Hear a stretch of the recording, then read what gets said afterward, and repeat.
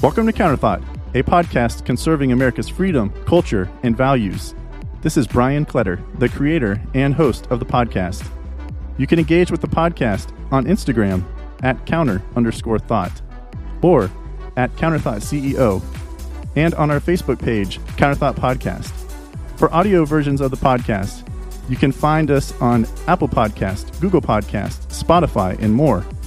And for video versions of the podcast, join us on YouTube at the Counterthought channel. Let's go. Well, the inevitable happened. Deion Sanders has left Jackson State University and has gone on to Colorado, signing a 5-year, $29.5 million contract with the university. A lot of people said this was bound to happen, but many others were hoping that Deion would be the next Eddie Robinson. So did he make the right move, or did Deion Sanders, Coach Prime, sell out HBCUs?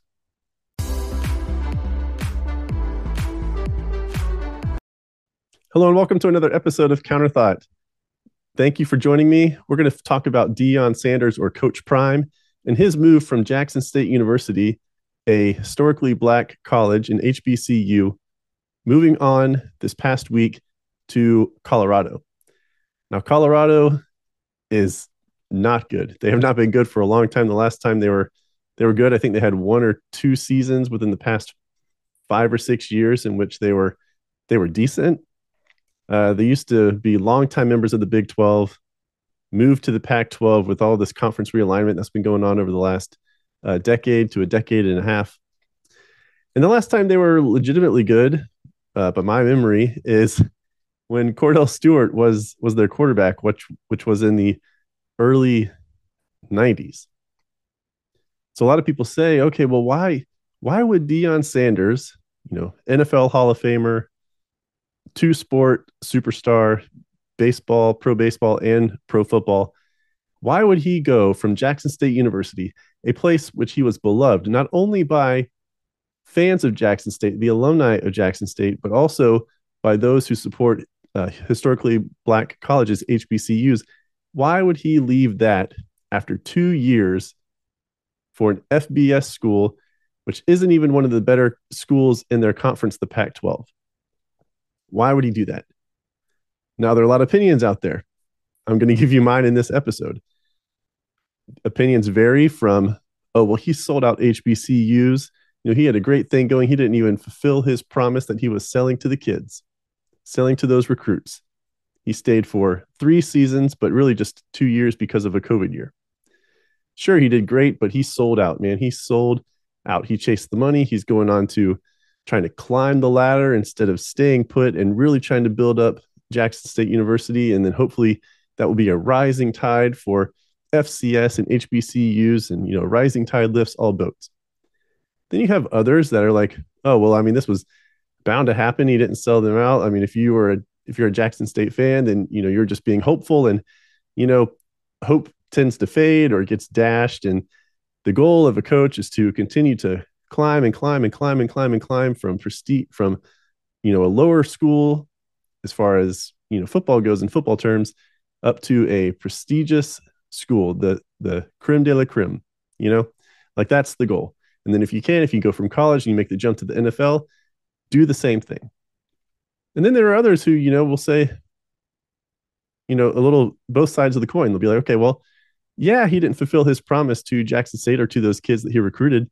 He didn't even stay long enough to see his first recruiting class go from, the 4 years or 5 years, freshman through senior year, and graduate. He didn't even stay that long. And then on the other hand, you say, but, I don't fault him for going for the job because maybe he has a longer term vision. So we're going to dive into all that here on this episode. So Deion Sanders, again, if you are not familiar, goes by Coach Prime. He was known as Prime Time whenever he was playing football. He played for, I believe, 5 different teams, most notably where he was drafted by the Falcons, played for the 49ers, played for the Cowboys. I remember him most when he was with the Cowboys. He was a punt return specialist, kickoff return. His primary position on the field, though, was defensive back, was cornerback. He was a lockdown corner. Accounted for I don't even know the exact amount, but he might lead like all-time records in interceptions. I'm not entirely sure, but I think he set the NFL record for kick return touchdowns / punt return touchdowns. The number is 19. So NFL Hall of Famer. He was elected. He got his gold jacket back in 2010 or 2011. And him going to Jackson State University, again, small HBCU, was huge. For $300,000, that's all they offered him and could afford for his contract, $300,000 per year. Now, if you look at the top programs in what used to be Division I, which is now FBS, $300,000 doesn't even pay a position coach. Position coaches now are getting anywhere from $500,000 to $750,000, even upwards almost to $1 million. Coordinators are definitely getting over $1 million at these top programs.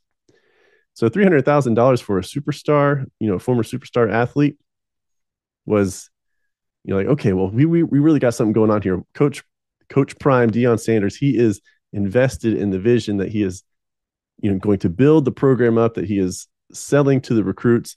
He brought in the top player, National High School Football Player of the Year, to Jackson State University, a school that didn't even average, maybe 20 to 30,000 fans per game. Now, while Deion Sanders was the head coach, Coach Prime, they averaged 42,000 per game, like an exponential growth in attendance. But he was only there for 3 seasons. Now, he did a lot. He joined, or he was hired and accepted, the position as head coach at Jackson State University during COVID.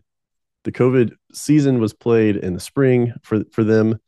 So we had early spring 2021, summer training, fall 2021, and then fall 2022 this past year. As head coach, they went 27-5. They were the 2021 and 2022 SWAC champions, the Southwestern Athletic Conference. And he brought a lot of notoriety, a lot of cameras and lights, spotlight to Jackson State University and other HBCUs.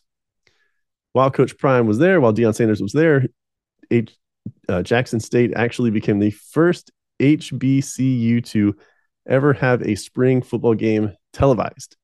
It was televised on ESPNU. Like that is unheard of.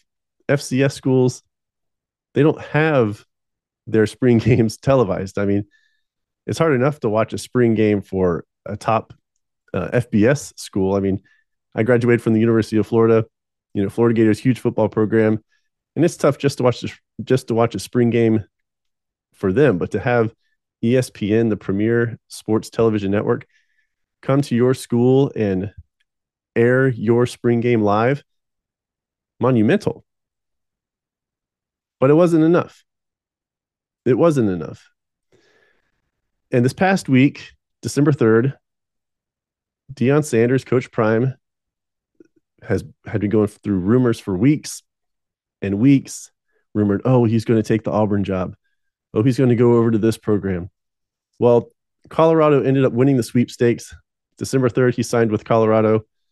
The Buffaloes, they announced the contract to be 5 years, $29.5 million, with only a $500,000 base salary. And the athletic director is on record saying, like, right now they don't have the money, the $29.5 million right now for this contract, but there are a lot of bonuses and incentives, and it's getting paid for, for sponsorships and endorsements. And again, only a $500,000 base salary. But even though they don't have the money now, he's confident that they will get the money. And how are they going to get that money? Well, ticket sales, right? Contributions, boosters, alumni, giving back to the school, attending the school, football games on campus, buying merchandise, all of that. Because as part of the Pac-12, even though Colorado has been terrible of late, terrible for 25 to 30 years for the most part, the way these conference TV contracts are structured, the Pac-12 gives a piece of the pie to Colorado. So the funding is already better than what Deion Sanders had, Coach Prime had at Jackson State University. I mean, he did great things again at Jackson State, a lot of accomplishments. He got money and improvements to their football facilities, not all parts of their facility, not up to par of these Alabamas or Ohio States or Michigans or Floridas, Oklahoma, nothing to that level. But he got money, he got donations and an investment to improve the football program. Now at Colorado, he's got, starting off at a higher level because of that money with TV revenue share and everything else that goes into the Pac-12 and the FBS schools and their conferences. But I want to focus more on the public reaction and whether or not you believe Deion Sanders has became a sellout and sold out HBCUs. Now I mentioned, earlier that some people wanted Deion Sanders to be the next Eddie Robinson of Grambling State. Eddie Robinson went on to win over 300 victories at Grambling State. I believe he is the all-time wins leader in football, college football history. And those people who wanted him to be the next Eddie Robinson are calling Deion Sanders a sellout. They're calling him a sellout because their feelings are hurt. They had hope. They believed that what Deion Sanders was doing at Jackson State University was exactly what was a commitment and exactly what needed to be done, not only for Jackson State, but also to bring more, again, of a focus on HBCUs, a rising tide lifting all boats, all of those boats being HBCUs. And now that he's left for Colorado, he's considered a sellout because he did not finish his vision. The vision he was selling the recruits, he was selling, be a man of character, be a man of discipline, dress this way, not this way, do this, not that. Teaching 18 to 22-year-olds to become men and be ready to be men when they enter the real world, whether they're the real world for them, the future after they graduate is football or not. But he was only there for 3 seasons and really just 2 years, from August or September of 2020 through December of 2022. Again, the kids that he recruited, that first recruiting class, just finished their sophomore year, maybe their junior year, depending on how the COVID season played out in the recruitment. But his first full year to recruit, going into that 2021 season, not the spring season, but the fall season, those recruits have only played 2 seasons. He did not stay long enough to even have that first full recruiting class complete the vision. And I'm going to knock Deion a little bit on that because, yeah, sure, that's what coaches do. I mean, not all coaches even survive the first 3 or 4 years to actually have their first recruiting class go through and the process and be a graduate through that coach's vision. But it does come off as Deion, I don't want to say sold a bill of goods, because maybe when he was talking to these recruits, he was actually truthful in that the vision he was selling, he intended on being there for its entirety. Now, Eddie Robinson length, probably not. Again, that was hopeful. I believe that was wishful thinking. That's probably the best scenario that would have happened for Jackson State University and other HBCUs. I mean, if you are a college football fan, you may have noticed that this season that just finished up, 2022, the first football weekend, ESPN had, they had, I think, their First Take TV show with Stephen A. Smith. They had him on campus down here in Orlando, where I am, promoting this Disney, which is ABC, and ESPN, promoting this like HBCU weekend. He was down here. Again, bringing cameras and a spotlight to HBCUs. And then even ESPN, or one of their networks, either ESPN or ESPN2, ESPNU, televised a couple of games that first football weekend. I believe one of them was Georgia State in Atlanta. They play, I think, at the old Turner Field, which is where the Atlanta Braves used to play. So again, this was stuff that, to my knowledge, has never happened before. All the HBCU spotlight was very dim beforehand, and all you would see for an HBCU would just be like, scrolling across the little ticker along the bottom of ESPN, you get a score update, and that's it. Or just a final score, maybe not even an update throughout the day, just the final score. So Deion did great things, and I admit it would have been great to see him commit like 8 years to Jackson State. 8 years. But then some of the other reactions from those in the media and the public were, okay, well, I'm not going to say he sold out Jackson State and other HBCUs by leaving, but I am going to say that Black America, the wealthy, did not do enough to help keep him there. Deion brought in money. He brought in money for the program through individuals like CEOs or corporations making donations to the school. He reached out to his friends like Michael Strahan, who I believe donated suits for every single one of his players to wear, on game day, arrive on the bus looking good, looking clean, looking sharp. He called on other individuals that he knew, wealthy individuals that he knew, to make contributions in some way, a donation in some way. But then this group of people is like, okay, well, what about the prominent Black billionaires? LeBron James, where was his commitment? Oprah Winfrey, where was her commitment? Jay-Z, Beyonce, where were their donations? Where were all of their donations to Jackson State or to other HBCUs? Now, LeBron, to his credit, has given, created that school in Akron, which is where he is from, where he grew up. But that was some of the sentiment, I guess 1/3 of the reactions coming from the media and the public is like, okay, well, yeah, Deion left early, but did the wealthy Blacks in America do enough to actually keep him there? Again, his salary was $300,000.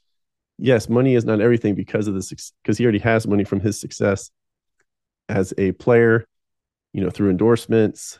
I'm sure he got paid a decent amount of money when he was a broadcaster for about 6 to 10 years or so after he was done playing. But $300,000 is peanuts, and he gave most of that salary, if not all of that salary, back so that it could go into the pot to hire assistant coaches. It was brought up by, I believe it was Delano Squires, Professor Delano Squires. If not, I saw it on a different video within this 1/3 of the reaction of, did Black America do enough to keep him at JSU? A statistic I saw was that only 11% of HBCU graduates donate to their school. 11%. 11%. They don't go to a game, whether it's football or another sport. They don't wear the paraphernalia, shirts, jackets, sweatshirts, whatever. They just don't donate. 11%, 1 out of 9 HBCU graduates donate to their school. And Delano Squires, Professor Delano Squires, this was on Jason Whitlock's Fearless show, said that many Blacks find success and decide to, quote, move on up to suburban neighborhoods instead of remaining in the neighborhoods they grew up in. And that's true. I mean, you think of the Jeffersons like moving on up, to the east side, that famous song. The goal was not to stay in the rough, impoverished neighborhoods, the ghettos where they grew up. It's once you are able to move up and out, you do that. And I thought that was very interesting. And I mean, true, very true. Me, I'm not Black, but I'm white, but I did not grow up with a lot of money. But my goal is to, with my family, to get to the income level necessary. And then once we attain that income level, to move on up and out of where we currently live in Orlando and move to a better area, better houses, better, more safety, security, education, all of it. So I'm guilty of that too. I don't want to stay and build up where I'm from. I would rather get up and out. And then because I was watching, Jason Whitlock's Fearless show, this was his take. He said many Black kids would rather be mediocre or middle of the road at a higher ranked non-HBCU school than excel at an HBCU school. And like, what is that? Like, why is there some type of fulfillment that they're seeking, some affirmation that is being sought out? Maybe go to University of North Carolina instead of North Carolina A&T. Go to Wake Forest, go to NC State, Duke instead of North Carolina A&T or another school. If you could go to the University of Georgia or Georgia Tech instead of Georgia State, things like that. Like, why is there this, or I guess he's saying that there's this reality that a lot of Black kids graduating high school, applying to colleges, would rather go to a, I guess, more established non-HBCU school than to an HBCU school. And that in itself hurts HBCU schools. Kids that could be going and attending there and becoming doctors, lawyers, engineers, chemists, biologists, architects, whatever. They're not going to those HBCU schools. They're going to another school. And then therefore, those individuals are not giving back, even though it is just 11%, not giving back to those schools and not showing the support that they would or could be showing if they did decide to go to an HBCU school. And then the third take, or the third grouping of the reaction, is that Deion should have gone to Colorado. I got no issues with that. That's what he should have done. That's the next step, progressing up the ladder, climbing the ladder, the coaching ladder. He's going to go from being a head coach at Jackson State University to being a head coach at an FBS school. He doesn't want to be an assistant coach. Maybe that's why he went to Colorado instead of another program. Other programs might not have been willing to commit to him or be able to meet the contract that Colorado was offering. Maybe he sees something in Colorado. He mentioned security whenever he first addressed his team at Colorado, because Jackson, Mississippi has high crime. He had things stolen. Coach Prime, Deion Sanders, had stuff stolen out of his office at the university. There are reports or speculations that his son, who was on the football team, quarterback, had things stolen from him, or was confronted in the streets or on campus or off campus, because people know who he is and know his dad has money and he has money, and he's wearing all the chains and the swag and everything else. So maybe that's one of the reasons why security, again, that was mentioned when Deion Sanders addressed the Colorado team that first day or first week. So the third grouping is, I got no problem with him going to Colorado. It was bound to happen. It was inevitable. I agree with that. The likelihood that Deion Sanders was going to stay at Jackson State and become the next Eddie Robinson, minuscule.